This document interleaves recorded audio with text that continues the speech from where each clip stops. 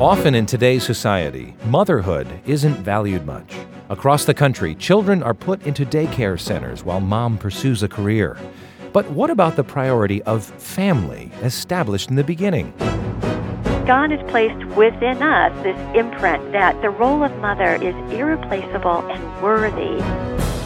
This is Science, Scripture, and Salvation, a Creation Radio Journal. I'm Chris O'Brien with the Institute for Creation Research. Growing up, we didn't appreciate her the way we should have, even though she was cook, counselor, nurse, and chauffeur. There's no one else like her. What would we have done without Mom? Join us for the next 15 minutes as we discuss creation and the importance of mothers. Wendy Wright is president of Concerned Women for America. She says the Creator places a high value on motherhood. The very first reference to mother in the Bible is Eve's name. In Genesis 3:20 it says, "And Adam called his wife's name Eve because she was the mother of all living." And I think this reflects the importance that God has put on motherhood.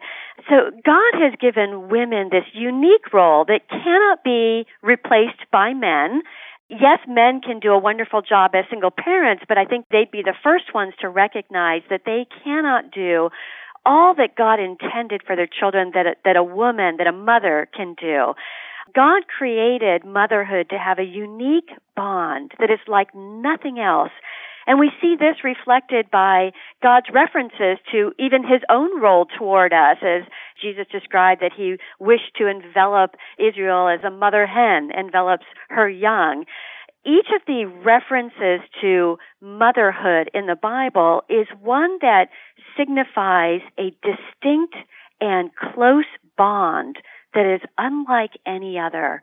Women should consider this such a unique privilege and not consider it something demeaning as, sadly, secularists in our society do. Dr. John Whitcomb, president of Christian Workman Schools of Theology in Indiana, tells us about a few good Old Testament mothers. Look at what Exodus chapter 2 says about the mother of Moses. It says that this woman conceived and bare a son, and when she saw that he was a goodly child, she hid him 3 months. And of course, at that time, the Pharaoh was going to kill every baby boy in Israel. And we know that Moses was so deeply influenced by his mother that he never was confused about where he belonged and to whom. He belonged to the God of Israel and became God's mighty instrument against Satan's power in Egypt and to lead the people in the Exodus. We also read in the book of Ruth about the daughter-in-law of Naomi, who became an ancestress of Jesus. And it says in Ruth 3:11, she was a woman of excellence. I mean, she was had a very wonderful reputation, and she was to the people of Bethlehem better to Naomi than 7 sons. And she became the ancestress of David, of course, humanly speaking, the ancestor of the Lord Jesus himself. In 1 Samuel, we read about Hannah, who desperately wanted a son. And she made a vow to the Lord, if you give me a baby boy, I will dedicate him full-time as a lifelong Nazirite to serve you in that temple in Shiloh. And so we read that God answered her prayer, which is beautifully set forth here in the first 3 chapters of 1 Samuel. And she cared for him, and I read 1 Samuel 2:19, this is so precious. Moreover, his mother made him a little coat and brought it to him from year to year when she came up with her husband to offer the yearly sacrifice. So she not only prayed for this boy, but loved him and taught him every opportunity she had, and that is why Samuel turned out to be a marvelous prophet of God in ancient Israel. In the New Testament, we find a certain mother and grandmother who greatly influenced one of Paul's future disciples. Timothy's father was an unbeliever, a pagan, but his mother, thank God, was a believing Jewess. Now, as you follow through what Paul says about this woman, you read in 2 Timothy, the last letter that Paul ever wrote, and he wrote it, of course, to his favorite disciple Timothy, and this is what he said. I'm greatly desiring to see thee, being mindful of thy tears that I may be filled with joy, when I call to remembrance Now here it is. The unfeigned faith, that's genuine faith, that is in thee, which dwelt first in thy grandmother Lois and thy mother Eunice, and I am persuaded that in thee also. In other words, even though father was not a believer, the mother, Eunice, was, and she learned how to believe in God and believe the Bible from her mother Lois. Dr. Whitcomb adds that Timothy's faith was anchored in Scripture because of the teaching by his mother. Paul said, "Continue thou in the things which thou hast learned and hast been assured of, knowing of whom thou hast learned them, and that from a child thou hast known the holy Scriptures, which are able to make thee wise unto salvation through faith, which is in Christ Jesus. All Scripture is given by inspiration of God, that the man of God may be perfect, thoroughly furnished unto all good works." And you see, friend, that's because these dear mothers that I have referred to in the Bible, the mother of Moses, the mother of David's grandfather, Ruth, the mother of Samuel, Hannah, and Eunice, the mother of Timothy, had one thing in common, didn't they? They honored, loved the same Lord, and listened to His precious word, day by day in their heart, as they grew to know Him and love Him and teach His truth to their children. Mom has many roles to fill, especially if she or her husband is serving the Lord in some form of ministry. ICR President Dr. John Morris recalls how his mother was his father's valuable partner in the creation ministry. He says his father, ICR founder Dr. Henry Morris, wouldn't have succeeded very well without Mrs. Morris. My father was a very godly man and a brilliant man and able to accomplish great things on his own. But I suspect that many of those things that he accomplished, many of the books that he wrote, many of the crusades that he launched, and starting ICR and starting numerous organizations, he couldn't have done any of that without a woman, without a helper, without the complement to him that completed him, that helped him fill his responsibilities.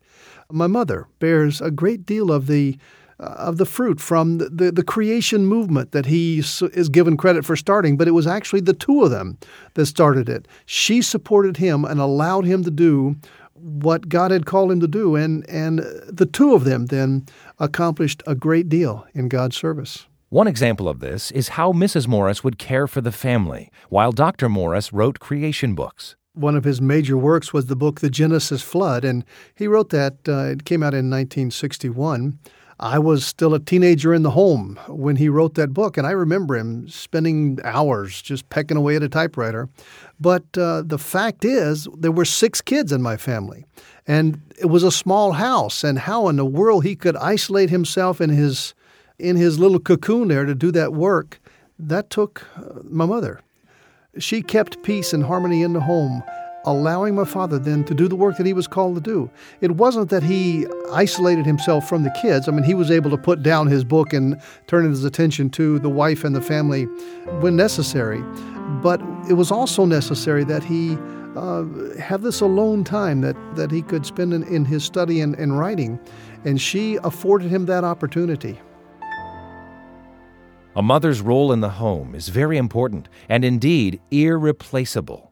However, in today's society, worldly philosophy says just the opposite.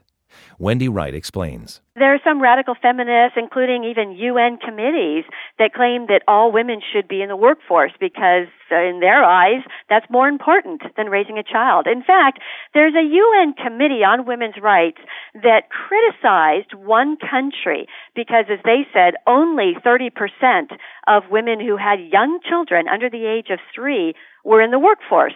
They believe that 100% of women with young children should be in the workforce. Now consider how this would work out on a practical level. That would mean that it would be more important for a woman to be working in a daycare center, raising other people's children, than it would be for her to be at home raising her own children. So there are tremendous efforts and pressure put on women to be in the workforce. And there's even public policies and laws and court cases that come from that viewpoint that women's roles as mothers should be denigrated and even discouraged. But they're running against the tide of human nature. God has placed within us this imprint that, in fact, the role of mother is irreplaceable and valuable and worthy. And all the government efforts to denigrate motherhood are going to backfire. We can see that when God's rules and principles are not followed, failure becomes inevitable. Sadly, these attempts have had some success in many women taking on that idea that motherhood should be demeaned and denigrated and that they ought to be in the workforce. And because of that, we have a number of families that end up being broken up because of the pressure put on women to be in the workforce, this idea that motherhood is not important, that a village can raise a child as well as a mother can. This idea that denigrates family has resulted in an increase in broken families. And the individuals pay the price and society pays the price for that. The social science data proves out that young people who are more likely to engage in destructive behavior, juvenile delinquency, academic problems, alcohol and drug use and abuse, early sexual experiences, that those people are more likely to come from broken families than to come from a two-parent family with a mother and father married to one another and devoted to their families. If you're a mother, God has given you a special role to fulfill in your life. But whether you're a mother or not, the most important thing in all of our lives is to have a right relationship with our Creator. Dr. Whitcomb explains. What a wonderful opportunity God has opened to you to believe in Jesus, His beloved Son, who paid for your sins on that cross, confirmed by His resurrection from the dead. God so loved the world, that includes mothers and grandmothers, doesn't it?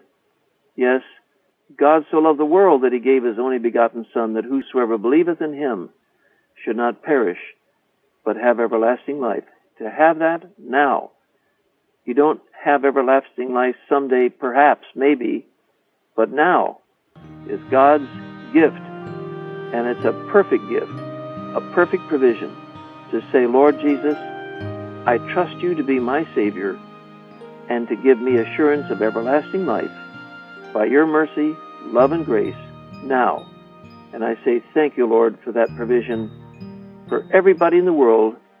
And as we focus right now our attention especially on mothers.